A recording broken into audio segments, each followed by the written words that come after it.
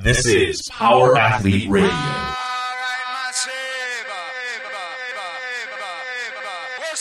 With your hosts, Denny K, Professor Booty, and the Luke Summers. And now, toes forward, hips locked, shoulders set, and retract those scapulars. It's time for some knowledge bombs.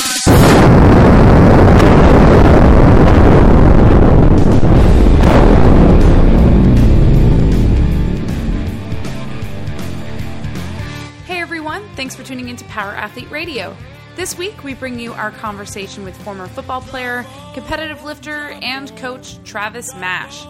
Over the past 20 years, Travis has dedicated his life to working with various sport athletes, and currently, he is coach to many high-level lifters, both at his North Carolina facility and abroad. The chat kicks off with some topical football news, and then Travis discusses his journey from field sports to weightlifting.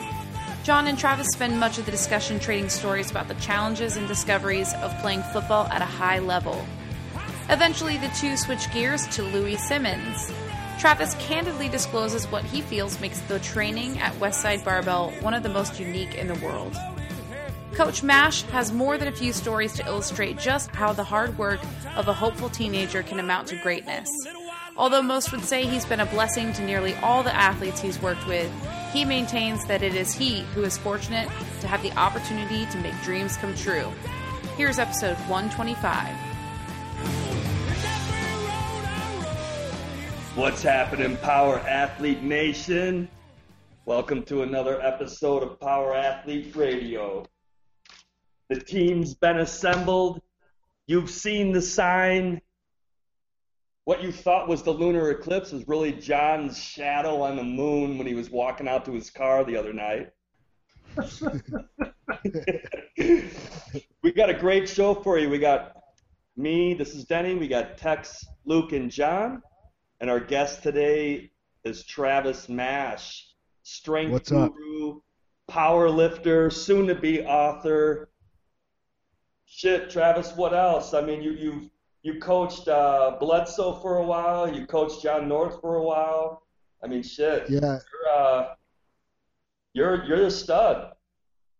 Well, I mean, I've had some good lifters. You know, a lot of that just happens to be, you know, right place, the right time. I mean, really. Yeah. So, but I've had some great lifters, and so blessed to have them all. Yeah. Well, I appreciate you taking the time to join us on the show. You know what, guys? Let's start with some football talk. And the reason I say that is because here in Chicago, yesterday, Power Athlete defensive end Jared Allen got traded to Carolina. Week 3, yes. Man gets traded. Yes. It was, I have to say, like, I don't know what to think about that. At first, I was like, man, should he be insulted? No, and then dude, it was good. I'll tell you. It's a better team. Right? Well, yeah, but I mean, a team with a better record. A team that's coached by Ron Rivera, Chico Rivera, who happened to play for arguably the greatest defense to ever step foot on an NFL field, the 1985 Chicago Bears. Well, you also know Ron Rivera is a Cal Bear and was my linebackers coach at the Philadelphia Eagles, and I know Ron real well. And but I'll tell you, for Jared, it was kind of a death sentence when they brought in the new coach because they went to a 3-4 defense, and he, you know, they're wanting him to play a stand-up outside backer, which is not really his deal. I mean, he went from potentially setting a sack record. What do you have, 5.5 sacks last year? So it really was just a kind of a shitty transition for him. So the fact that he gets to go back to a 4-3 defense and he gets to go play for a defense-oriented coach and he gets the fuck out of Chicago, which anybody that watched that game the other night, like, you know, I mean. But does that mean anything, though? Because, I mean, Green plays 3-4 defense, but it doesn't mean they play it every single down, right? If you take a look at, like, the backer they have, I mean, their outside rush backer is Clay Matthews, who now, you know, guys are injured and they went back to a 43 last night and they're allowing him to play actually a real backer. You know, and you have the commentating crew on Monday Night Football, I don't think could have got Clay Matthews' dick in their mouth as often as they did. They were double sausage. No doubt. You know, oh my God! John Gruden's got a big. Dude, Gruden usually doesn't fucking pull that, but I mean, Gruden was like balls, shaft. Like it was unreal. 2 D's, 1 mouth. Rodgers. It was unreal, Matthews, dude. When they put up the media of like him going to 5 Pro Bowls and the other Green Bay Packers that went to the 5 Pro Bowls, and they were like, this guy would have started on the Super Bowl #1. He's cut of the same. I mean, he's a good player. I mean, don't get me wrong, like he is, but like I mean, it's the only time I've heard it as bad is when J.J. Watt's playing, and they're like, oh my God. J.J. Watt's on the sideline drinking water. You think the other team was intimidated that J.J. Watt was on the sideline drinking water? You think that's why they threw the incomplete pass? You're like, Jesus, this is unbelievable, dude. So it's kind of like if you remember the movie Armageddon. Yes. So instead of like Bruce Willis and his crew, do you think they're going to send the Packers in the event that a meteor is coming to save the world? Well, I don't know. I know you guys aren't really a big fan of the Pitch Perfect movies, like I am. I've seen Pitch Perfect 2. But Pitch Perfect 2 had the Packers in it. Did. My daughters love that movie. Okay, your daughters. So John is air quoting right now. Yeah. No, my daughters big fans of Pitch Perfect because of the singing. So we got Pitch Perfect 2, and I'm watching it, and those guys were in that movie. And that guy is, he's a great player, and he plays for a great team, and he's doing well. And just it was painful for me to watch Kansas City last night, especially because the right guard that was playing was wearing 76. I saw that. And he was like so bad that my agent, who I haven't spoken to in like a couple of years, texts me, and he's like, "This is fucking painful for me." He's like, "Do you want to make a comeback? I can fucking probably get you a job tomorrow." And I was like, "Go fuck yourself." Yeah. It was and then I thought about it, and I was like, "What's the veteran minimum for me?" Okay, I'll do it. No. It was bad, and we're going back to the show. Oh, dude, it'd be great. I'd just be like, you see me getting interviewed with like the Power Athlete radio hat on. I'm like, great advertising. John, do it for the content. I wish I had known you guys when I was playing. I mean, we would have had a way better entourage with you guys than with the other idiots I was rolling with at the time. Your boy Jared Allen, though, he's going to be down there. One of my best friends is their strength coach. You guys know Joe Ken. Yeah, he got NFL Strength Coach of the Year 2 times in a row, but he's a great dude. And so he trains when he's home. He trains at my gym, so he's in good hands. Yeah, we met Joe Ken at when we went out to the Elite FTS deal. Dave Tate and Mark Watts invited us out, and I went out with Tex and Bobby and those cats out to Columbus, and I got to hear Joe and those guys get to speak. It was the first time I'd ever met him, but it was cool. As we started rapping, we realized we knew a lot of people, and he was, I guess Ron Rivera had been treating him real well, and so we just knew a lot of the same people, and it was pretty funny when he started asking me about how I kind of came up, and like some of the guys I trained with, like everybody I mentioned, he would just like kind of like close his eyes and shake his head. He's like, "No, really?" I'm like, "Yeah." So I mean, like I started powerlifting when I was like 14 years old for this old guy named George Zangus, who invented the marathon super suits and the wraps, and we talked about George numerous times. And so he was like, and like all the old powerlifters knew George in marathon and like had used his stuff. So he was like, dude, I was like, he lived in our town, he lived down the street, and that's where I trained. And then, went to Cal, and then I played for Todd Rice, who was a big Olympic lifting guy, and just kind of had some pretty good coaches out there. So it's always cool to meet people and kind of connect on that level. No doubt. Marathon, when I was coming up, it was like on its way out, but everyone knew that it was the best stuff. Like really, it's better than Inzer, it's better than Titan, it's better than everybody, but the guy just, kind of stopped, I guess. But what happened to George was kind of, I think happens to a lot of successful guys. They like kind of get to this kind of like big peak and everything's kind of crushing it. And I don't think he could pivot the market, or he saw the way it was coming. I mean, he was kind of old school where it was kind of brick and mortar locations and like mail order. Yeah. And like all of a sudden, I think like those guys were kind of used to this. Hey, I'm going to advertise in a local health food store, and and then I'll go sponsor some bodybuilding or some powerlifting stuff. And I just don't think he could like pivot the market at the point at which it changed. Because I remember when the internet started, he was like, "Man, I don't think this internet thing's gonna be real big." I'm like, "You don't think?" And I swear to God, it was 1994. 95, I remember I had to put like 7 discs in a computer to get on this thing called the internet so that we could like email the papers to our teacher. No doubt. And I remember there was like message boards and like things and like there was numbers you could call and buy things, and it was kind of starting, and I was like, man, I think this internet thing is going to be pretty big. Like I bet you one day you'll be able to get on there and buy things. And he's like, I just don't see it. I just don't think it'll ever replace person-to-person contact. And I was like, yeah. I was like, well, they seem to like it at college. He's like, yeah, it's a fad. So yeah, people don't give a shit about person-to-person. Yeah. No, well, Travis, you sound a lot like me, where if you wanted to train or you wanted to meet somebody or you wanted to do something, you actually went out and did it. And now it's like, and we talked about this for years. It's like, if there's somebody or something you need to know, you need to go out and meet the person. Sitting from the fucking comfort of your basement, of your mom's basement, reading message boards and being a fucking keyboard warrior is never gets you very far. So it's like, and that's what was cool with George, and that we got a lot of history and a lot of good information. I remember he used to just take us to dinner on Friday night, and just tell us stories. I remember he was a Thompson powerlifting coach, and talking about like Frank Zane used to come train with all their powerlifters, and he used to refer to Zane as the chemist. And so just some of the good stories he would tell us about those guys were pretty good. So yeah, Travis, what can you talk a little bit about like your history, kind of like your journey, how you started, and how you got to where you're at now? Oh, well, I mean, I played football at Appalachian State University, and our strength coach, gosh, man, that guy was far and above. At the time, this was in early 91 to 95 is when I played. But Coach Mike Kent, he's now with University of Florida. At least that's the last place I heard.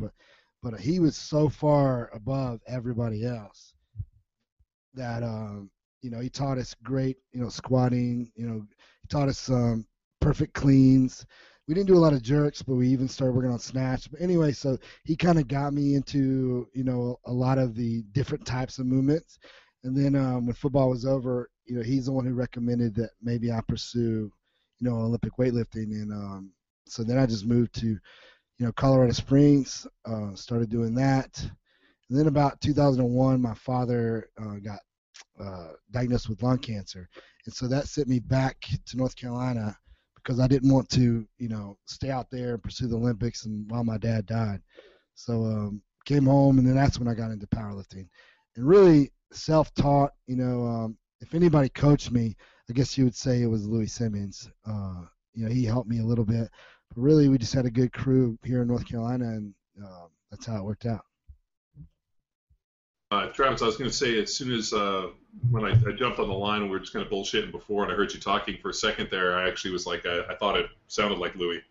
I was like, is that Louis on the phone? You got kind of the same rasp and kind of this a little bit of that, and I was wondering if you hung out with Lou a lot because he's definitely a super influential guy. Yeah, I mean, I didn't do all of his, methods, but I definitely, used a lot of the conjugate method, but, I didn't do a lot of the dynamic effort. I never really felt that, a whole lot was being done, but I normally, if you want to know the truth, basically maxed out every day in one way or another. There was really no science. I would do their dynamic effort, but that would always turn into go heavy as hell, so. But, I use bands and chains, but really nowadays I don't do a whole lot of that. I stick strictly to mainly just the barbell, but we mess around with chains and all that. But still definitely a lot of influence in my training and my plans from Louis, but there's a lot of influence from a lot of other people too, though. Sure. With the have you found like we obviously played a lot with the chains, the bands. I think people get romanced with them a little bit. And, I know we went out to Westside. Those guys were straight up into the bands, and that's all they really ever did. And I always found a lot more benefit out of the chain stuff just because as the chains kind of clanked down, it would kind of pull the bar out of position. And so you always had to kind of really fight for position. And but at the end of the day, and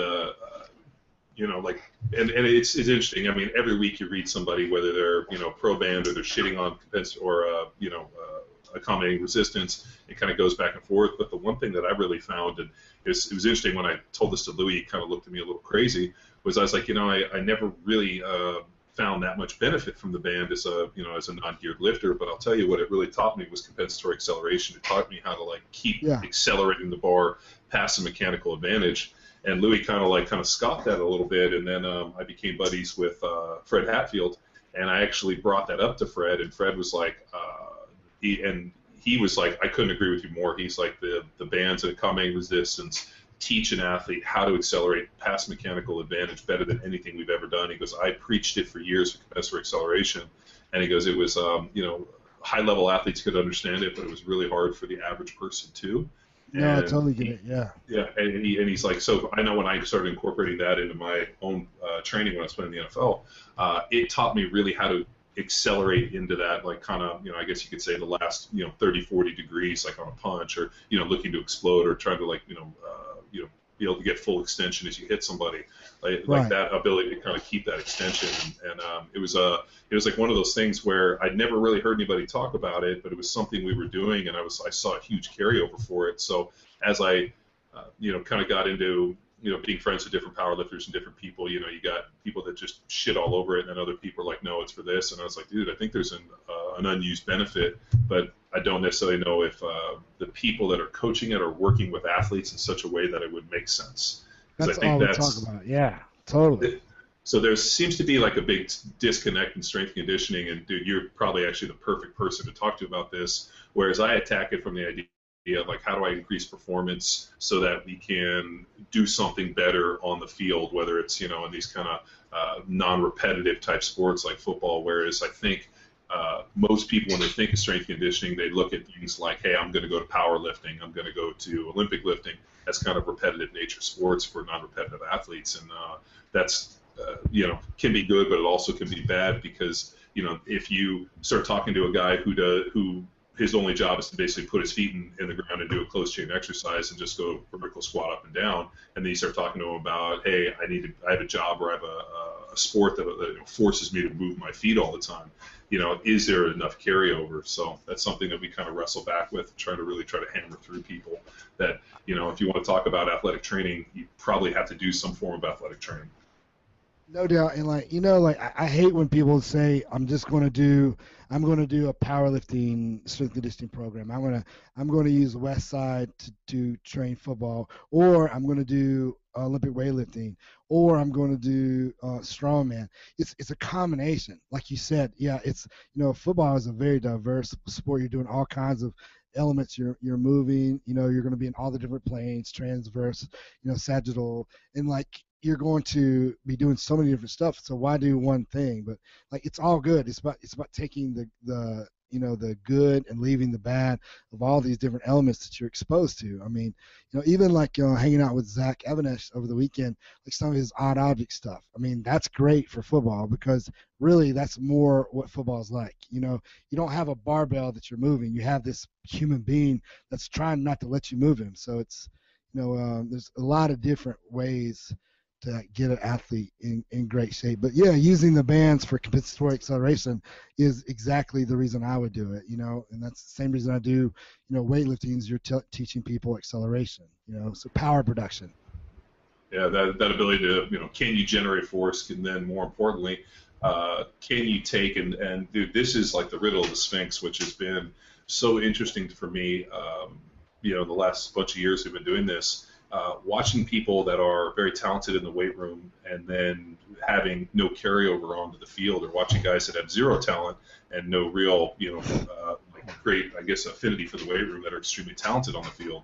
So a big thing I always talk about is if you can be the best coach in the world, you can be the fucking smartest person on the planet in terms of how to design programming, but at the end of the day, if your athlete can't translate what you're doing, off the field, on the field, then effectively it was kind of a failure.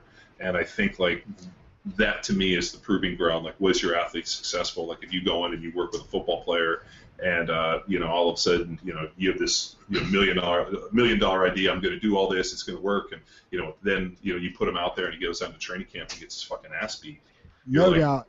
Yes. I totally agree with you. And if you're a strength coach and you're not talking about mindset, goal setting, or even like my man Dan John talks about arousal and intention. If you're not talking about those things while the athlete is in the weight room, then you're doing them an injustice. If all you're talking about is like, oh, let's try to get your clean, to 350, or let's try to get your squat to 600, you're not training them to be a great athlete. It's those other categories I just talked about that are much more important. Like, why are you doing what you're doing? How are you feeling when you do a deadlift? Well, that should be how you're feeling when it's 4th and 1 in the fourth quarter. Like, relating some of the things you're doing to what they're doing on the field and constantly reminding them. I mean, that's all we can do. And at the end of the day, whether all you can do is make that human being a better athlete. And then it's up to them and their, the sport coach actually to make them great football players. But, strength coaches can only make them better athletes, Travis, could you talk about some of your approaches or methods to training that mentality with some of your youth athletes who may not get that experience from older brothers or sport coaches? Well, number one, all my athletes are going to do a massive goal setting session. It's going to probably go through several days of like detailing what they're talking about. So like, say 7th grade, they come to me and they tell me I want to play in the NFL. I'm the strength coach that says that's the most awesome thing I've ever heard. So then I'm going to talk to them and say, well, what does it take? And then I'm going to say, who's your favorite player? And then I'm going to say, now go research exactly the steps that guy took to get there. So then they come back and they show me the research, and then we're going to take those steps and apply it to that athlete's life. And then throughout their career with me, they're going to constantly be reminded. So like, let's say that they miss a day. Then I'm going to say, look, you told me that you wanted to play, for the Baltimore Ravens or whatever, and like your actions are not matching your goals. So that would be one big way, is that to know and to map out, and for them to actually start to see. Talking is great. Like, I'm all about the big dreams, but like the actions you're going to take throughout that high school career, that's going to be what's important. So that's the first step, is goal setting. And then mindset is, I think our jobs as strength coaches is to simply be a daily shift of paradigm. So it's like, if an athlete, is telling me, hey, I'm trying to, I just want to make the team on the varsity, field, then I'm going to be like, why do you just want to make the team? Let's start, So like, starting to shift those paradigms is so important, as strength coaches, is to shift it up, keep shifting up. Because some athletes don't get that at home, man. Their dads and their moms are telling them, hey, you suck. And so our job is to shift that up. And then, third is like, as they're doing certain movements, relate and tell them why you're doing it. I teach most of my athletes, when they leave me, could literally be strength coaches in a college, because I have taught them. And taught them, here's why you do this, here's why we squat, here's why we go deep, here's range of motion, here's the studies. And so I'm relating what they're doing to what they're doing on the field, and so it starts to be much more of a mind-body connection. Does that make sense?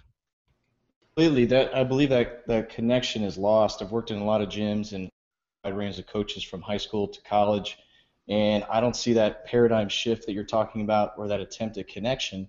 They're just obsessed with reps, sets, numbers, percentages, and periodization when, you've got to develop them mentally as well. Yeah, who gives a shit about that, man? I mean, I'm trying to make them better football players. And, a lot of things, I think a huge mistake the strength conditioning coaches in America get caught up in are numbers themselves. That my athlete lifted this much, ran this fast. I'm like, yeah, but your athlete sucks on the field, so it doesn't matter. My athlete will beat your athlete's ass on and off the field. So, what are you doing? What is your goal? To make them a weightlifter? I mean, then you're doing a great job. But if it's to get them to play college football, you're doing a piss poor job. Well, something, I think Tex ran into this a little bit when he went out into the college and was working at a major Division I school, and I remember he hit me up as this kind of disconnect that he saw where these guys were so romanced with his numbers. And I think what happens is when you get to a major university, like a top 10 place that has 30, 40, 50 guys in the NFL, what coaches and what athletes are doing is, I'm here, so obviously they check that box. And then, that guy was a first-round draft pick. He was 6 foot, 225 pounds. He ran this. He did this. They start looking at stats. And then what they do is they start translating those stats to other people in that idea of this guy has a chance to be that guy for us, instead of looking at everybody as kind of unique people. And I remember that used to happen in the NFL all the time. I remember, this guy reminds me a lot of you. And I was like, really, like, what about him? Oh, he's a hard hat, lunch pail, plays hard, tough guy. I'm like, well, he's a white guy, which is basically how you categorize all white guys. All white guys in the NFL playing offensive line are like hard hat, lunch pail, comes to work every day, hard worker, this. And I'm like, come on, dude. Like, and I think, like, that's a hard thing, and I never really like to ever sink that on people. But I think you get into something, and I had recently gone down and visited with the guys at Baylor, and Kaz, who's their head strength coach, was one of our assistants in Kansas City. And as I got a chance to meet the guys and rap with Kaz a little bit, he made one of the probably the best comments I'd heard from a college strength coach, and he told me, he goes, my job is to obviously get these kids in shape, but he's like, my job is such a deeper meaning in that I have to prepare these kids for not only what they're going to experience here, but what they're going to experience after. And he goes, you know what, I can't fail these kids to prepare them for all the other stuff that they're going to have to deal with. And he's like, big part of my job is, they come in here and train, but he's like, they got school, they got girls, they got, boosters, they got all these other key factors, everything else, potentially playing the NFL, 99% of other things, they got that 1%, which is what we do in here. And he's like, I got to be able to prepare these kids, and I got to be able to be that guy who's not kissing their ass and riding them down and prepare them for what's ahead. And, no doubt. Such a fucking contrast from, the other coach who just wants to know how many reps that guy got, this, and this. And I was really pretty impressed with Kaz and the program Baylor's put together. And there's a reason those guys are doing so good, because, they were not only, we got up on a Friday and I conditioned with those guys at 6 a.m. And, dude, those guys were putting forth effort that I was impressed with. And I was like, I think these guys can be pretty good. They've actually turned out to be pretty good. I mean, man, like, numbers, like, are so irrelevant to me. Obviously you want your guy to be prepared for what he's about to do on the field. So, if he's benching 135 and he's a defensive lineman, he's probably in trouble. But, like, you got, like, one of my best athletes, his name's Cade Carney, who just committed to Wake Forest University. He got recruited by a lot of universities, but it's Wake Forest is a great school, and it's here near us, but so he chose them. But this kid got Hey, Coach, not to cut you off, but how many, just for our listeners, which is something that I always mark as a coach, how many guys have you helped get scholarships? Oh my God, I don't know, like a lot. Like triple digits? Yeah, probably somewhere between double and triple, easily. Yeah. It's fucking awesome. I don't know that. It's we run into coaches all the time that tell me about, oh, this kid can do this, and this, and I had one guy come to us and was like, oh yeah, this kid's gonna be a beast, he's going, and I think the kid was like 16. He's like, yeah, he's gonna go full time into CrossFit, and he's got all these numbers, and I looked at him, I was like, full time into CrossFit. I was like, that's great. I mean, if he's gonna try to win the games, but like that kid potentially could get a scholarship somewhere. And the fact that like you're not telling him this, you're fucking that kid over. I'm like, dude. Yeah. The ability to get a scholarship and like go to school and have all your school paid for. I mean, I was fairly intelligent and I got decent grades, but there was no fucking way I was getting into Berkeley. The valedictorian of my high school didn't get into Berkeley, and I got to go play there. And they paid for my school and that opportunity to go. So thank you for that. I mean, that should be the mark of every person that's training kids at some point of that development level to help them kind of attain and get to that next level. So continue. Wake Forest. Well, I mean, you just brought me to another story that's even better, but I'll finish this quickly. But Cade, he's the Nike Spark, the Spark combines, the football combines, but he got the third best in America. But it wasn't because that just was what he did. We didn't like train for that, for the Nike combine, but this kid just over time did it. But like, he can squat, yes, 450, but let me tell you, here's the thing, is that I've never maxed him out. So he's a running back too. He's a white running back, believe it or not. But he's 210 pounds. He can squat well below parallel, 450 pounds, but I've never maxed him because, why get him any stronger?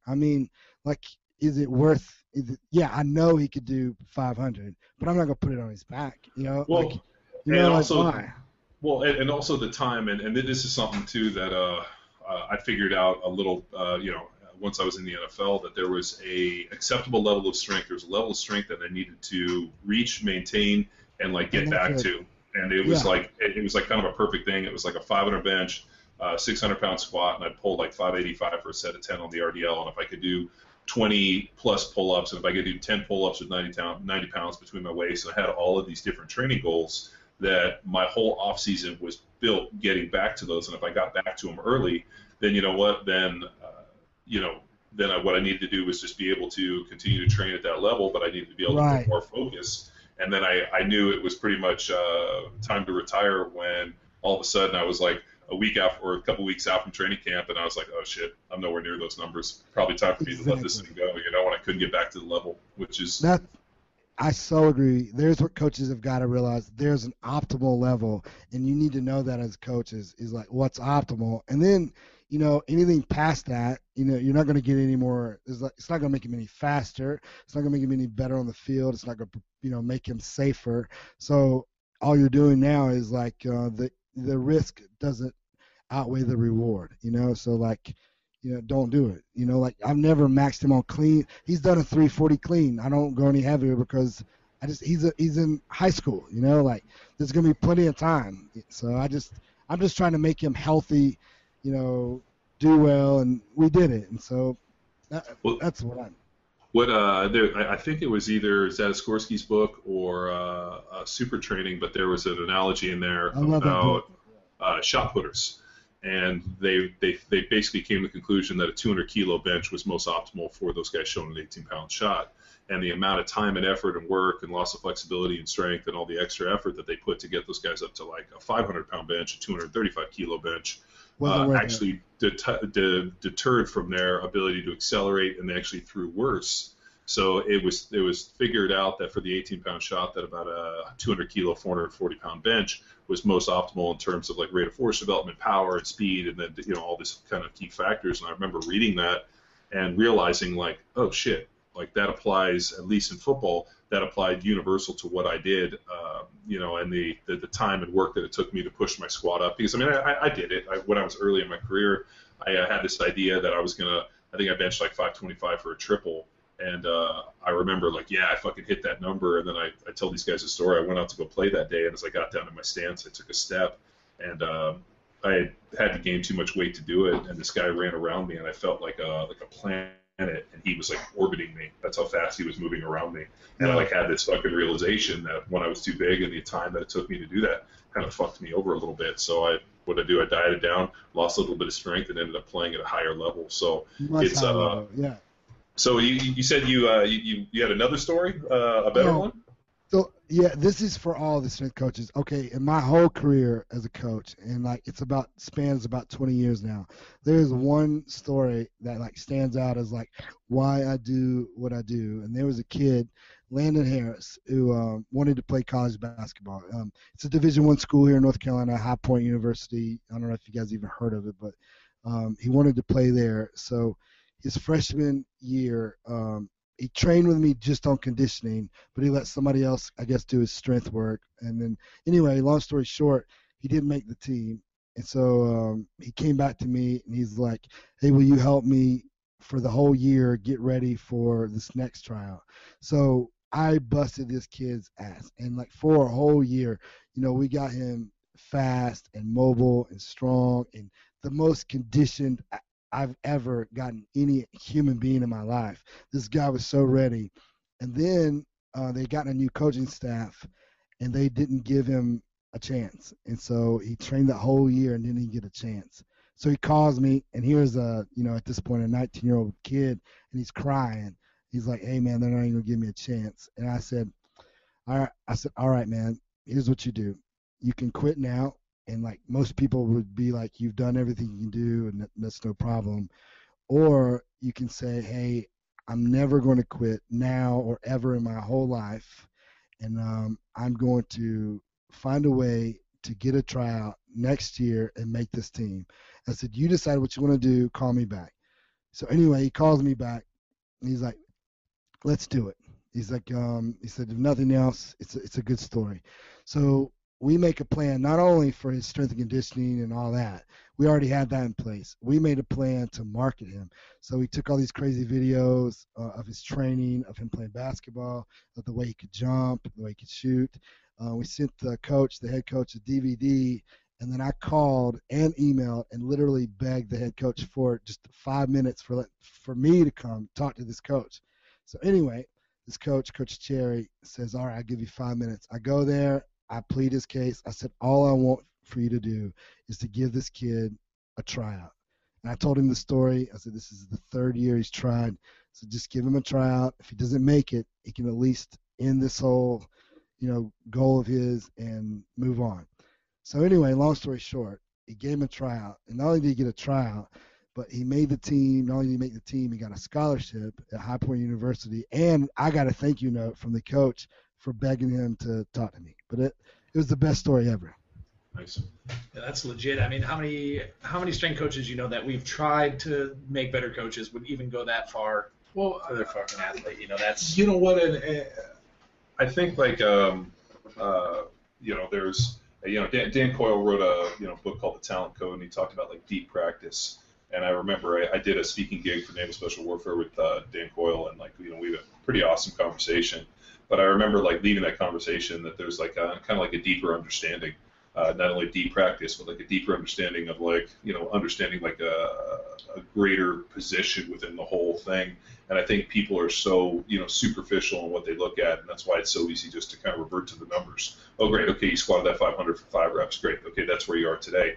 Instead of looking at it and being okay, what's the deeper meaning of this? Did he do it the way I wanted? What was the back angle? Was he moving the bar in terms of the compensatory acceleration, 0.8 meters per second? Understanding kind of the global effect and how it appeals, and then also looking at this athlete as a person and being here's his goal. He trained his whole life for this, and just for the mere fact of a coaching change, we're not gonna we're just not going to take no for an answer. We're going to, work harder, get this thing in. Yeah. And to the point where he's like, dude, coach, I need your help. And you're like, well, fuck, man.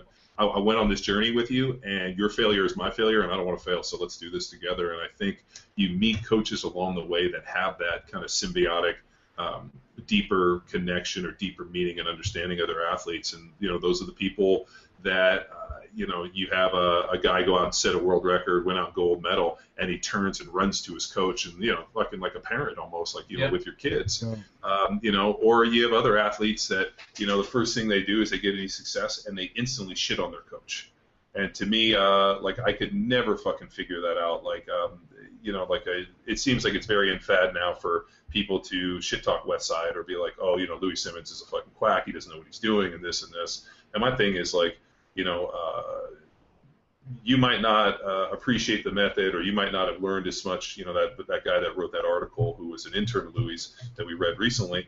At the end of the day, have respect for what that man did, and have respect for the fact that he's influenced so many people. Yeah. And I think people are so quick to fucking kick everybody in the teeth and be like, oh, well, you know what?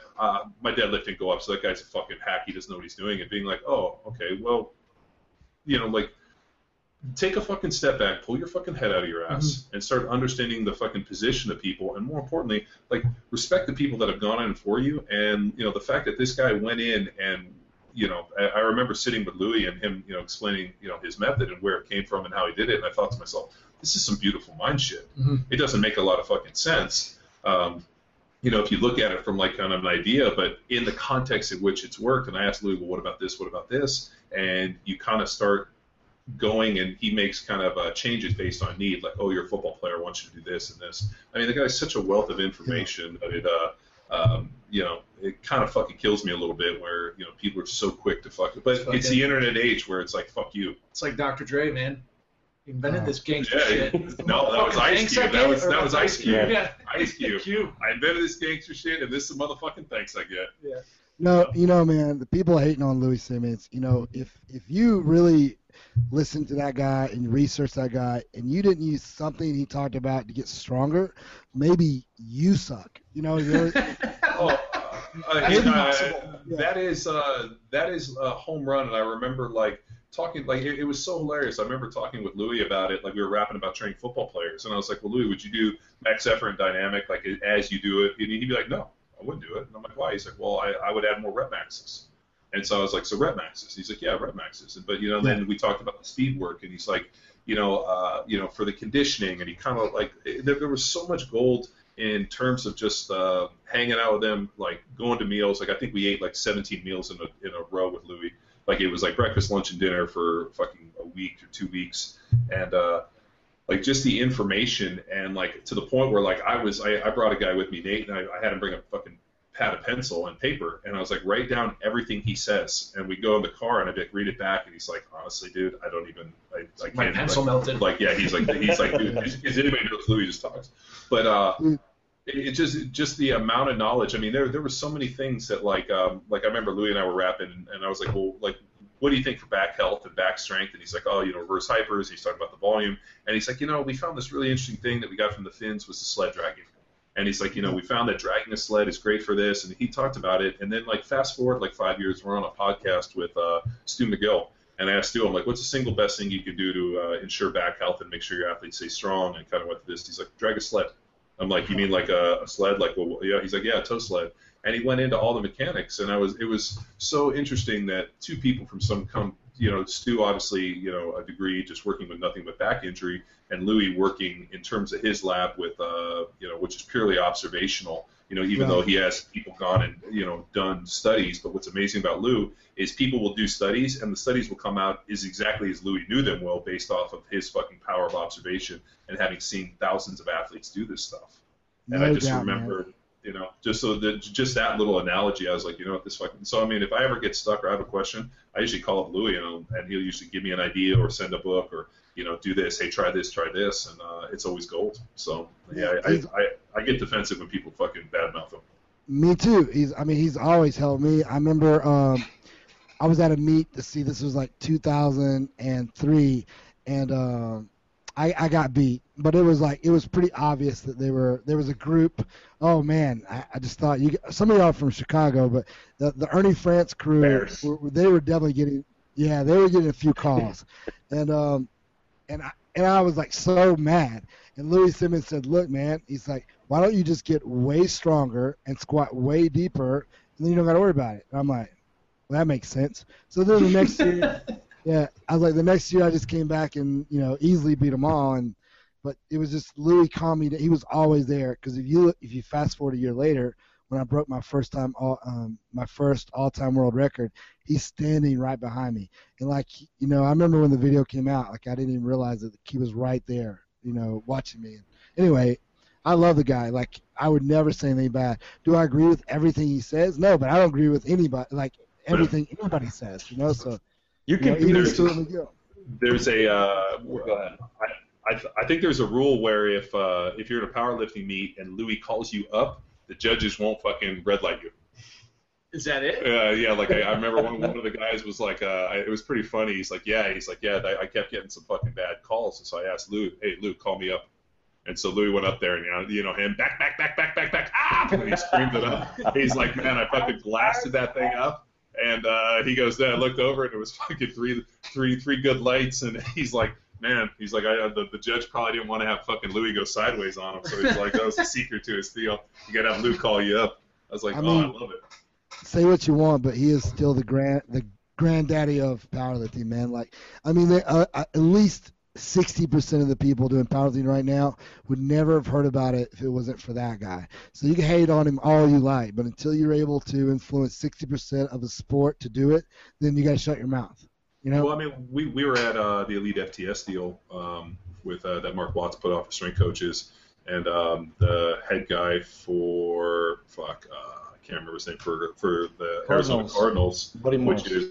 Yeah, Buddy Morris basically gets up and says, you know, I was a college strength coach. I did this and this, and you know, had this massive pedigree. And he takes a trip out to Westside and basically comes home after listening to Louis speak and present and you know talk about his case and shit canned everything that he knew and implemented a pure Westside program and you know mixed with Charlie France kind of speed stuff. You know, where you know basically you don't run in the no man's land, which is interesting and for us because you know, as you know, most people their strength is really built in that 75 to 85 even 90%, and you know, but yet running, like for Charlie Francis and for those fucking fast guys, if you run in that no man's land, you're fucking slow. So it was pretty interesting that he got up and gave a pretty solid presentation about how he kind of melted these two programs. But I mean, there's a guy who's a professional strength coach, worked with hundreds of NFL players, and was considered one of the top guys in the game. That went to hung with Lou and fucking threw it out. And so you got to have a little bit of respect and realize, like, fuck, man, that's pretty solid. If a guy of this caliber will understand it. I mean, you think about how many people have used some version of Louis' program, whether or not they fucking repackage it, rename it, or do whatever. The idea of, hey, I want to lift heavy and I want to move the weight as fast as possible. Fucking, that's great carryover. Well, you look at when Jared Allen goes to Carolina, like, Joe Ken has the tier system, but you will definitely see within the tier system a tons of West Side influence. And, like, arguably Joe Ken is the best, NFL strength coach in the country, or in the world, I guess you would say. And he is influenced majorly by Louis, and you talk to him, he loves Louis Simmons, and he loves the Tendo units, all that stuff. Like, he is West Side big time. Sure. Travis, what would you, like, if you had to label, like, the West Side system, how would you do that? Just, like, in your opinion, John would have his own opinion of it, but, I kind of feel like some people just, the general population probably thinks the West Side system is just max effort, dynamic effort, repetition method. And I think they could easily assume that every power lifter at Louis' gym right now would go in and do those exact same things. And that's a false assumption, isn't it? Yeah. Could you talk a little bit about that? Here's what you can guarantee the West Side method is like, I'm not saying this is all of it, but I'm saying these are guarantees, is that there will be the conjugate method will be there, meaning they will use lots of variations, different bars, different, bands, chains, they'll be taking the bench, the squat, the deadlift, and they'll be doing lots of variations. That will be present. The other thing that will be present will be an unbelievable culture. When you go there, like, people are not there to be average. People are there to be the best in the world. So that one method, having a culture that refuses anything other than greatness, that is huge. And that's what's not talked about enough. And that's what, at my gym, that's exactly the same culture that we're going for. And then 3 will be, Louis Simmons will find your weakness, will target it, and bring it up. And then therefore we all know that, like, if you have weak hamstrings or you have weak whatever, if you bring that up, guess what? You just got stronger. So those 3 things are guaranteed present. I think you hit on something pretty good about the environment. And I somebody asked me once, and they were like, "Oh, I do West Side," and I was like, "Oh, really? Like what do you mean?" And they're like, "Oh, this." I'm like, West Side as the environment, the training, and like what happens there is very different than what you see in the book or what you think you're doing. So I'm like, and for me, I'm like. So you're doing the West Side spreadsheet. Well, you're doing the method, but in terms of, like, if you want to do that training, you need to go there and actually see that. I remember, we fucking went to train, and I looked down, and there was a fucking pool of blood on the platform in the squat rack. And earlier some guys had fucking nose had exploded, and literally, like, just don't step in that. I'm like, all right, well, there's a big pool of blood. I'm just gonna fucking keep going. Like it is a, it reminded me of either a prison yard or an NFL weight room, and kind of a mix of the two. But it's a lot of big, strong fucking dudes who are highly aggressive, pissed off, competitive, and it's really a place that doesn't cultivate or really accept weakness. So the whole I'm not really feeling it today. I think I'm just gonna do some cardio. Doesn't fucking suffice. And those guys, I mean, but I mean that's the culture that they live in. I mean, we've had Tom Incledon on the podcast, and Tom used to train with Dave Tate and those guys. And there was a story about a guy getting in a car wreck, and he was going to be late. He fucking literally just left the car and walked to the gym. I remember hearing this. Yeah, I mean, because like those guys weren't fucking late. Like the amount of abuse that they would take and like punishment for being late. The guy fucking wrecked his car and just left it. It was like, I'll fucking worry about the workout. Yeah, when you go there, dude, you have totally sold out. Like, your soul now belongs to Louis Simmons, and you're everything in life, it means you're going to be the best powerlifter that the world has ever heard of, and like, or you're going to die trying. And that's just the way, that's what's up, So, I mean, what do you think about this? About the big switch now? Like, I mean, about 5 or 6, 7 years ago, it was kind of geared powerlifting, and now it's like you got like fucking these guys that are basically raw lifters that are squatting and doing numbers that are, before like were only reserved. Lily Bridges.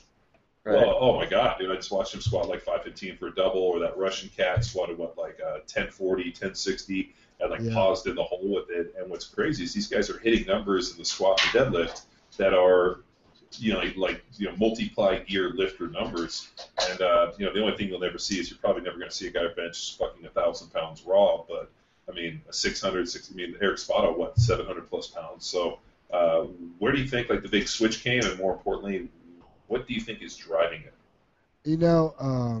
I don't know how it happened. All I can just say is I'm glad it did. It got carried away. It's just, if we continue down the gear path, it's just going to be more and more, and eventually, as we all know, somebody is going to have to die because you've just got more weight on someone's back than a human body is capable of holding. And if you need that canvas suit just to be able to squat something, you just gotta ask yourself, why are you doing that? I love the fact that it's turned around to raw. I think you have to give people like Chad Smith and Brandon Lilly and Dan Green, guys like the Lily Bridges. You got to give them credit for getting people pumped about it. And now with social media, people understand that better. You get the 20-year-old dude who's in college who flips on the internet and he sees Dave Hoff, who I love,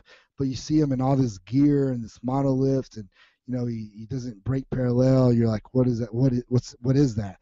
But then you see Eric Lillibridge take 1,000 pounds, walk it out just like you do at your recreational gym, and squat super low just like you do at your recreational gym. You relate, and so it's easier for people to understand that and grasp that, and for the sport of powerlifting to grow. That's just the way it has to go, Well, I not to cut you off, but I don't know if you've been to a recreational gym lately, but I haven't seen anybody squat anything near fucking parallel. Good point. We did a bodybuilding I think program. Within our world. Yeah. Okay. Within. Not okay. Assuming global what we see. But yeah, we did this kind of bodybuilding inspired program, and so we had to go join some fucking local gym up the street. Get those leg extensions. That had some cables and some machines, because our gym is just basically fucking barbells, and we go in there, and our girls, the girls that were training with us, were squatting deeper and better and heavier than every fucking dude we saw in there. Mm-hmm. So much so that dudes are coming over there and asking them for coaching. Or hey, man, you're not supposed to squat like that. You're not supposed to squat that deep. It's bad for your knees. Let me show you how to do it.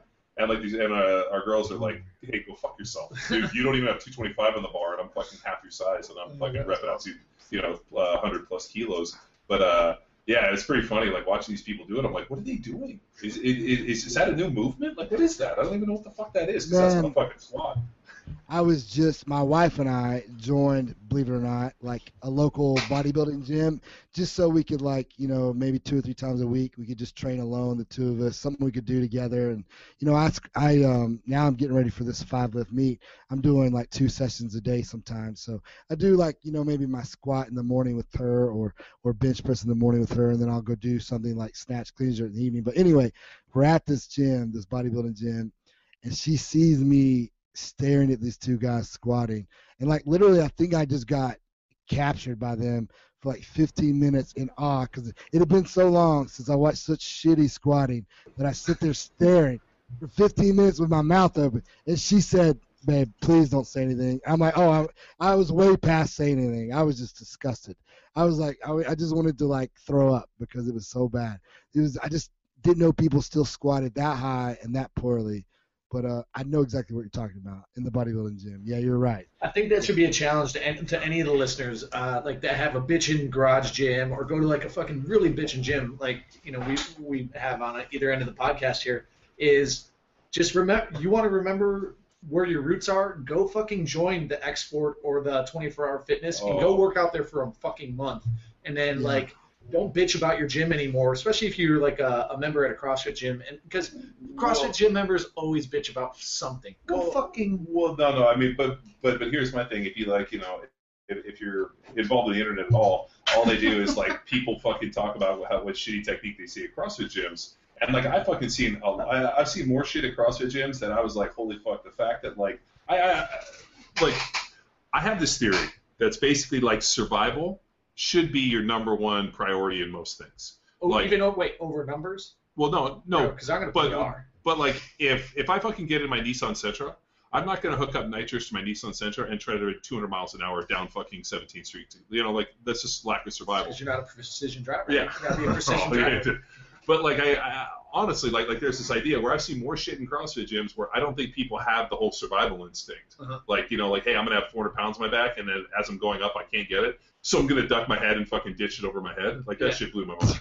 But so like we've seen some shit, but then I like people rip on it, and then we go to the Globo gym and see way worse, way fucking worse. And I'm like, what the fuck? I was like, wait, you know, and like that tripped us out like to the point where these guys were out of town, and I went over to the bodybuilder gym the other day because I forgot to cancel my membership. So I went in there just to go work out. And they were like, hey, man, I haven't seen you in a while. And, of course, all the bros want to come over and bro out with you. So the guy's like, where you been? I'm like, actually, I couldn't take it anymore. I had to go back to our own gym. And they're like, what do you mean you couldn't take it? I'm like, the amount of fucking shittiness and the amount of really just bad technique and just all-out bullshit that I saw was negatively affecting my training. So I had to, go and, cleanse. Well, it's training hospice. Yeah, and like the look on the guy's face that I sent it to, who's kind of like the head bro, was like he kind of wanted to cry a little bit. I'm like, dude, you know what I'm talking about? He's like, I do, and he's like, I just kind of tuned it out. Bro. Yeah, that's how I refer to him as like the head bro, and then there's like the bra, the head bra, like everybody's bro, and I'm like, I'm not your fucking bro, dude. Bro, head. Bro, what's up, bro? Bro. I'm like, fuck off, bro. I don't even know you. Yeah. I'm like, dude. I'm like, yeah, I have a brother. And you're not it. Yeah, so and it's like the southern. It's a Southern California bro. That's like bro. No, but I think there's bro. No, but there's like an internet bros referred there's like a whole internet thing. We could probably find it on some page about the bro, like you're a good bro code. Like you're a good bro. What the fuck does that mean? Well, here's the thing. There's if you see shitty squatting like that in a global gym. That's almost to be expected from a 150, 160 pound dude or whatever. But there was a video that was put out of Phil Heath. Phil Heath, right? That's the current Mr. Olympia. Yeah. He was doing 20 RMs back squat, and he was in that window of almost full hip extension and just above parallel, and that's how he repped them out. And of course, I had to scroll down and see, everybody's like, that's not below parallel. This is shitty squatting. And then there's people that are like, well, he's trying to, it's time under tension. He's training differently. And yeah, dude, I didn't know really what to justify. You know what I mean? I mean, he's fucking Phil Heath, right? I mean, he's the Mr. There's a whole, and I kind of picked this up from some of the high-level bodybuilder guys. They do certain movements to target certain parts, like their idea of hey, I'm not going to hit parallel, but I'm not going to lock it out. I'm going to stay right in that fucking zone. What if that was bad? Right? Remember the DeMarco Ware video that was out there where it was what is that, a power clean, and people shit all over him, and I think it was Texas yeah, but he's $1 million, he's $1 million. He's not an Olympic lifter, and the fact that the dude was fucking basic upright rowing and using the fucking 350. knurling. Yeah, he fucking banged it out. It looked like dog shit. But at the end of the day, are we really paying DeMarco Ware his ability to fucking power clean? No, we're paying that dude to rush the fucking passer. Rip some heads off. Yeah, and rip some heads. So and then people could rip on Phil Heath, but that dude steps on stage and wins the Olympia for a couple times and is fucking jacked beyond jacked. It's it's tough to argue with results. Whereas I look at the dude who's 165 pounds, barely squatting 135 with shitty technique. Completely different story. Yeah, right. Yeah. But maybe Phil Heath wasn't. It wasn't like his squat day. Maybe he was getting specific, right? And they just happened to catch it on camera and post it. I think it was Frank Zane used to have, and I don't mean to cut anybody off, but I think Frank Zane used to say that squats below parallel would like would thicken the waist. So like the guys that were already kind of blocky within the waist did squat below parallel because like they felt that it would like thicken their abs or do too much to like block them out. But I think that might have been an old one. But I remember reading something about Frank Zane being like, yeah, you can't squat below parallel, it'll thicken your waist. So I mean, all I know is that if Phil Heath is winning, whatever he's doing is correct. You know, and like if someone is going to the Pro Bowl, whatever program they're doing is correct. You know, if someone, you know, wins the World Championships in powerlifting, whatever they're doing is exactly right. So, you know, and that's a tricky part. But I think that's also the tricky part about being a coach and dealing with an athlete whose end game is performance, because it's working, but do you have the balls, or is it even fucking worth it to try and tinker with it to make it better at that point? Somebody should have fucking helped RG3. I mean, you know, like I remember watching that kid. Like the problem was he was such a gifted athlete that he was able to go out and play really well. All of a sudden, you put him in an NFL situation where everybody's bigger and everybody's stronger and everybody's just as fast. And all of a sudden, his shitty mechanics, seams, you know, I mean, his fucking valgus knee and all these fucking, you know, problems. That instead of hand jobbing him, his strength coaches should have been like, I know you're the best in the world and you're fast and all these other things, but you have some really shitty mechanics that we have to clean up, or they're going to come back to fucking haunt you. And here he is, NFL Rookie of the Year, and now he doesn't even fucking potentially have it. But we also know that coaches didn't try to help him, and then that him as an athlete just didn't ignore him and walk away. Like you talk about those guys who, when you were training with Raph, they'd walk in and after one day say this guy is a quack, even though you saw value. Well, we had, I remember probably, and I fucking told you guys this story, so I don't want you to think I have Alzheimer's and I repeat shit. But I remember we were training, Rafael Ruiz was my strength coach, and we had a group of about 30 guys down in Tampa, Florida, where we would train in the off season. It was a super competitive group. One of the guys that was training with us showed up with the fucking guy from, he was the big, David Boston, who was the big receiver out of Ohio State. And David Boston came in the league. He was a first rounder, and then he got mixed up with Charles Palkin and was like came back at like 270. I totally remember. I remember 100% what you're talking about. Yeah. So he walks in, and this dude, I mean, this guy must have 32-inch, 36-inch quads. I mean, fucking chest, abs, guns. There's no fucking ass, no hamstrings, no nothing. He starts training with us, and he quit out on the workout and couldn't fucking do anything within probably 20-30 minutes, and he was like, he couldn't change direction, he couldn't fucking roll, he couldn't do any of Roth's training, he couldn't do like weighted pull-ups, he couldn't do any of the manuals, I mean, couldn't do anything. And I remember Roth like kind of fucking giving him the Spock eyebrow and being like, what the fuck have you been doing for your training? Because the guy had basically got into Palkin, you know, he was in Palkin's book, and Palkin got all the time under tension and did all the bodybuilding shit with him. And the guy ends up fucking going out, and I think he had multiple ruptured patellar tendons. I mean, had all these fucking problems. And I remember before that season, Roth just fucking shaking his head and being like, this dude is basically, he didn't study for the test. He didn't fucking, he didn't do anything he needed to do. Right. And, you know, and the guy was like, oh, this is all bullshit. And the guy goes out and fucking, I think it was pretty horrific injury. I want to say like ruptured knee, ruptured Achilles, ACLs. I mean, that's some pretty bad shit.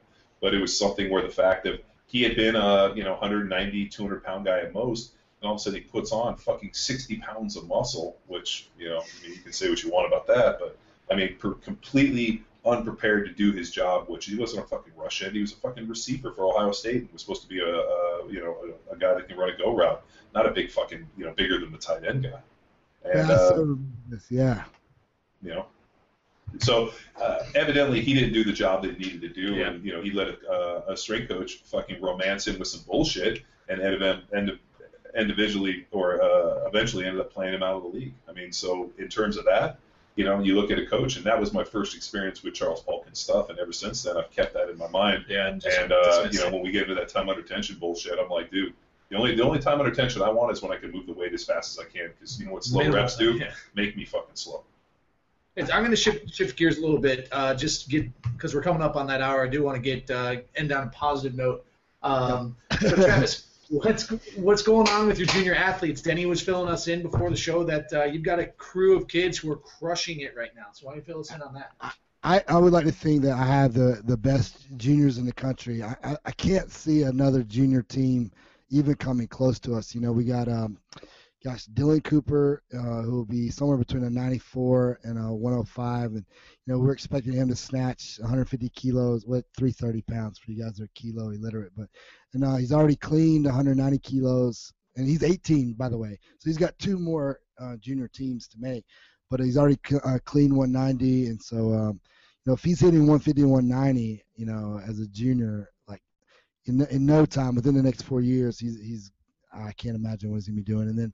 But Nathan Damron, who's 19, has got a really good shot of possibly winning the American Open this year, and who knows, he should get a shot at the Olympic trials for next year. But this kid is already, he has snatched 147 as an 85, which means he weighs 187, and he is clean and jerked 185 kilos, as an 85, and 19 years old. I mean, that kid is going to be hard to beat.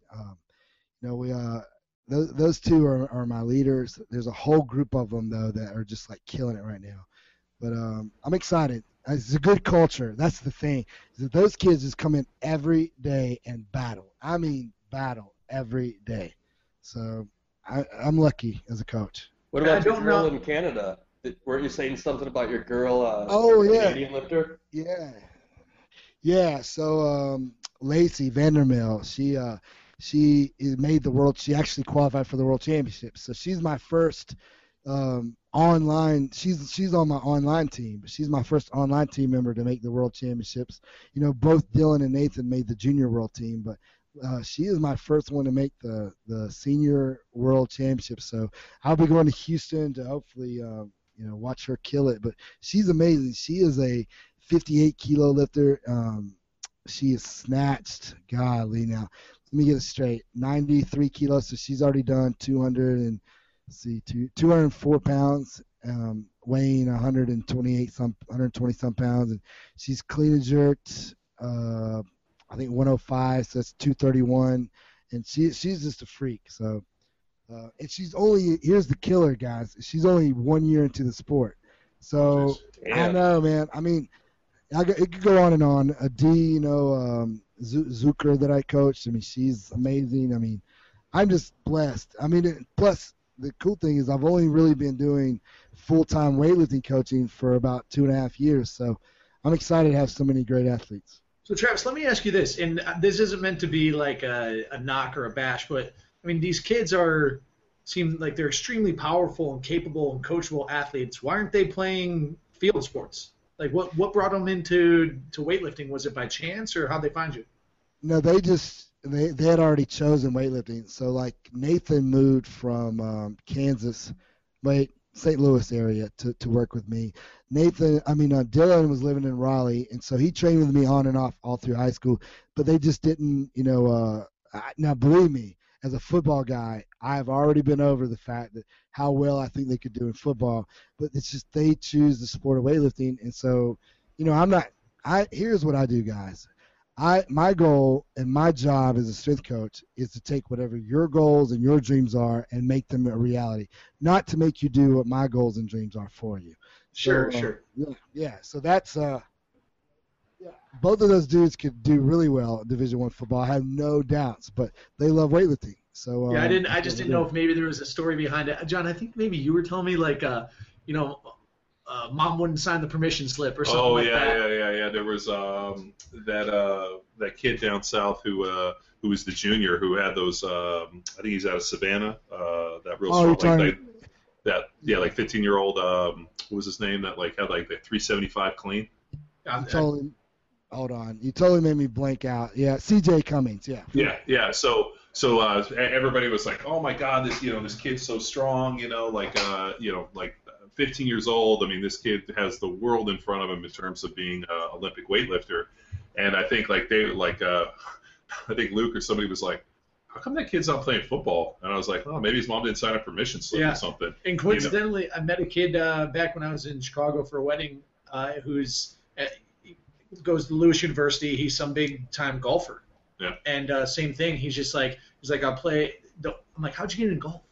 He's like, I want to play football, I want to play basketball, I want to play all the, what he said. He's like, real sports. He's like, I'm in men's leagues now, but my mom would not sign the permission slip. She wouldn't let me. I don't know what it was. I think maybe a brother or their dad played football and got banged up or something. But yeah, I mean that's kind of a weird deal. Like, and, I just went to Kyle Turley's 40th birthday the other night, and I got to see a bunch of guys I played with and a bunch of ex-NFL players that I worked with and just good friends. And it was like, it's always the question, like, would you let your son play? Mm-hmm. And like, it's kind of like, there's kind of a feeling like, well, I'd let him play in this NFL. I wouldn't let him play in the NFL we played in, which is such a different league now than when we played even a couple of years ago. But yeah, I mean that's kind of the age-old question, like knowing what we know, and then the hits and the problems and all these other key factors. Could you willingly send your son out to go do that? And guys go back and forth, and whether or not I ever have to make the decision or not. But my thought is like I had. It was probably one of the most enriching experiences and one of the most fun things I ever got to do in my life.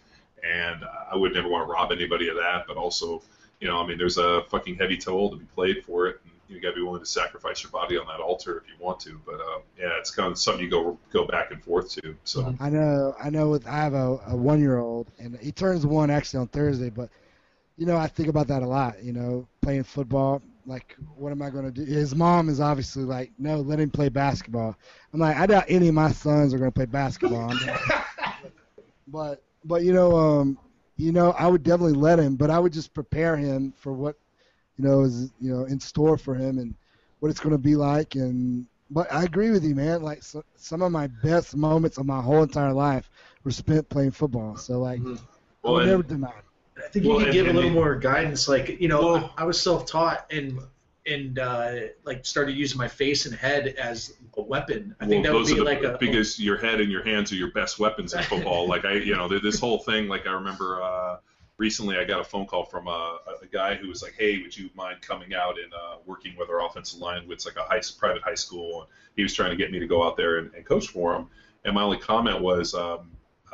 The skill set that I developed and allowed me to be successful in the NFL isn't a skill set that you're going to want to teach your kids, and more importantly, that I'm going to want to teach them. Mm-hmm. And he's like, well, what do you mean? I'm like, well, the way that we were taught to play and what I cultivated was, this fucking, we used to joke and call it either a Prefontaine or like the fucking Tyson method, where it was like, I'm going to abuse this person so bad that they're going to give up, and I'm going to use my head to fucking go through theirs, and I'm going to beat their body up, and eventually I'm going to hit you enough times to where you quit. And if you don't, then we're in store for a heavyweight fight. And that's not a style of play that I would necessarily want to teach anybody, or I would want to like show somebody how to play that game, because the skill set I had was very unique to me.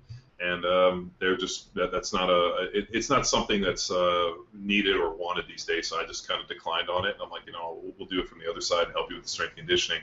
But it's and Travis, you played as well, so it's kind of this thing where everything, like some of my best moments, but all the good things that I learned in this world, like were obviously come from your family and how you kind of grow up, but like were reinforced in some of the best lessons I ever learned were playing football. And I can think back. I mean, you guys hear me all the time. And you guys will ask me a question. I'll be like, all right, what did my college football coach say? Or more importantly, like, what did I learn? It's just by being around the people and playing in that environment, and like all these key factors are just help shape a lot of things and allows you to have a greater perspective. So I don't know if I want to deny my kid that, but in the same right, it's fucking hard, man. You watch him go out and take those hits, and you're like, ooh. But I also think, I mean, I remember pretty early on there was a deal where I realized that like every play you're either the hammer or the nail, and as long as I'm the hammer more than the nail, I'll be okay.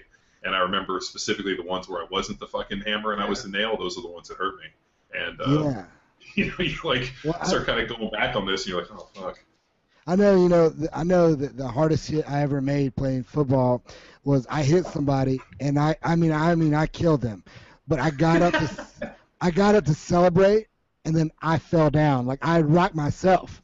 Like I was so dizzy, I got up and was like cheering, and then I just like fell down because I didn't have my balance. My equilibrium had been thrown off so much. So like, I look back and think, oh, that's awesome. But now thinking about my son doing that, I'm like, that's not cool at all. But I don't know. Yeah. I remember one of the worst hits I took. We had a play where our coach wanted us to basically reverse hit people, which is actually against the rules now. But, I'm playing tackle, 3 technique. You basically throw your head in front, and then you throw your back hip, and you basically roll them up. And, it's a block designed to basically fucking blow a knee out. So my coach we come out, he's like, hey, I want to run the outside play, and I want you to reverse hip this fucking guy. I want him out of the game. And I was like, oh, fuck, all right, here we go. So I throw my head in front, and the dude literally had his outside knee, his outside leg back. So when he came forward, he kneed me straight in the fucking side of the head. And all I remember was throwing my head to this day, and I remember he kneed me, and I don't remember anything from the rest of the game.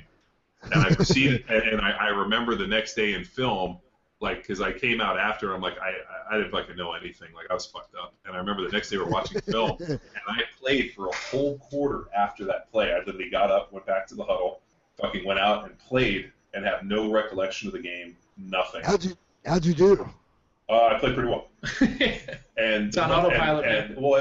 And this is something you rehearse the plays so many times. Mm-hmm. You're in these situations over so many years that, I could have told you what my name was. I didn't know where I was. I don't even remember it. But I guarantee I didn't fucking lose an assignment, and I did not. I mean, just because you're so used to, instinct, but it's also resorting to the level of your training. Yeah, I mean, that's all it is. I mean, I work pretty extensively with guys from Naval Special Warfare, and I remember my buddy Dave, a good friend of our show and fellow power athlete, made a comment once, and he said, when live bullets start happening, grenades are going off, nobody ever avails himself and becomes somebody that they weren't before that. You're not all of a sudden the guy that you knew was a bitch, all of a sudden is going to tear his shirt off and go charging over the hill like fucking Rambo.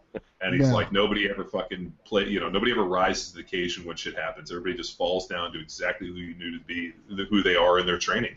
And it was one of those statements, and I was like, fuck, that's so true. And it's same with playing football. We go out in these fucking stressful situations and this, and I remember looking to have to depend on a guy to fucking do something and being like, well, he didn't do it in practice. How the fuck are we going to get him to do it when the lights are on? Sure enough, the guy would go out there and shit the bed and being like, if you can't fucking, and it's just so true. Very few people ever rise to the occasion. You just follow the level of your training, and it's all right, so what do you do? Just fucking ramp up the training and make the training fucking way worse. So by the time you get to the game, it looks like a fucking joyride. Mm-hmm. Agreed. Something about that CJ Cummings, just, I know we're running short on time, but he actually was considered one of the better football players in the state of South Carolina. And then he made the personal decision to just do weightlifting, which, I don't really understand that. I don't know, but that's the decision he made. I guess, he's probably going to make the Olympics as a 16-year-old next year. Yeah, I mean, represent your country versus represent your high school. Shit. That's not... Yeah, but yeah, but there's a lot of money to be left on the table. I mean, think about this, and I said it earlier in the podcast. I mean, dude, I had good grades in high school, and I fucking got good SAT, and I had all that, and there was still no fucking way I was getting into Berkeley. Yeah. And I remember, dude, I sat next to the valedictorian at my high school, who in English class, who was fucking livid because Berkeley was their number one choice, and she's like, I fucking can't believe. I'm like, well, you should have fucking played football, bitch. But you know what? I got a chance to go there. They paid for all my school. I was able to get fucking multiple degree and get out. And I got to I didn't know I was going to play in the NFL just because I didn't know anybody that played in the NFL. So how the fuck am I going to do it?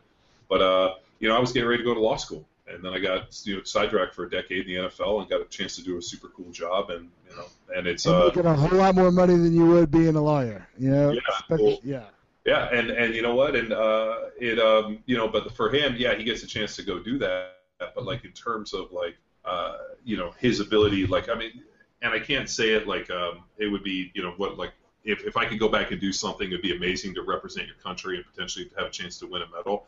But that's one opportunity in 4 years. Yeah. When you get to go play football, you get to do 17 games. You get to it's so much more battlefield play.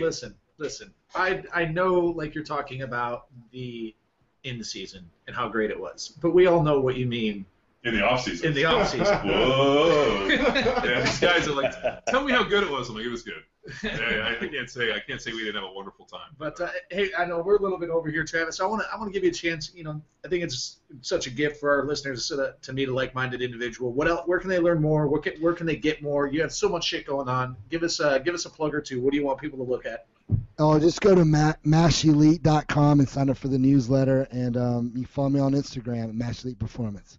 You do those two things, and you'll learn everything. Roger that. All right, do it, people. Don't not do it. If you know what I'm saying. Yeah, please do. All right. So, all right, guys. Good show. Denny, thanks. Travis, thanks. Text we dropped off a couple minutes ago, but yeah, there's another one for the record books, man. A good one. Thanks, guys. Awesome. Thanks a lot, Travis. Drop on, drop on. Kick the wheels right. Now it's time for you to empower your performance. Want to learn more about Coach Travis Mash and his facility? Head over to www.mashelite.com and read all about his training style and testimonials from some of the best weightlifters in the nation. Tune in next week when we welcome Andy Stump. His goal is to set 4 world records in one jump for his effort titled Man on a Mission. All proceeds go to the Navy SEAL Foundation. Until next time, bye!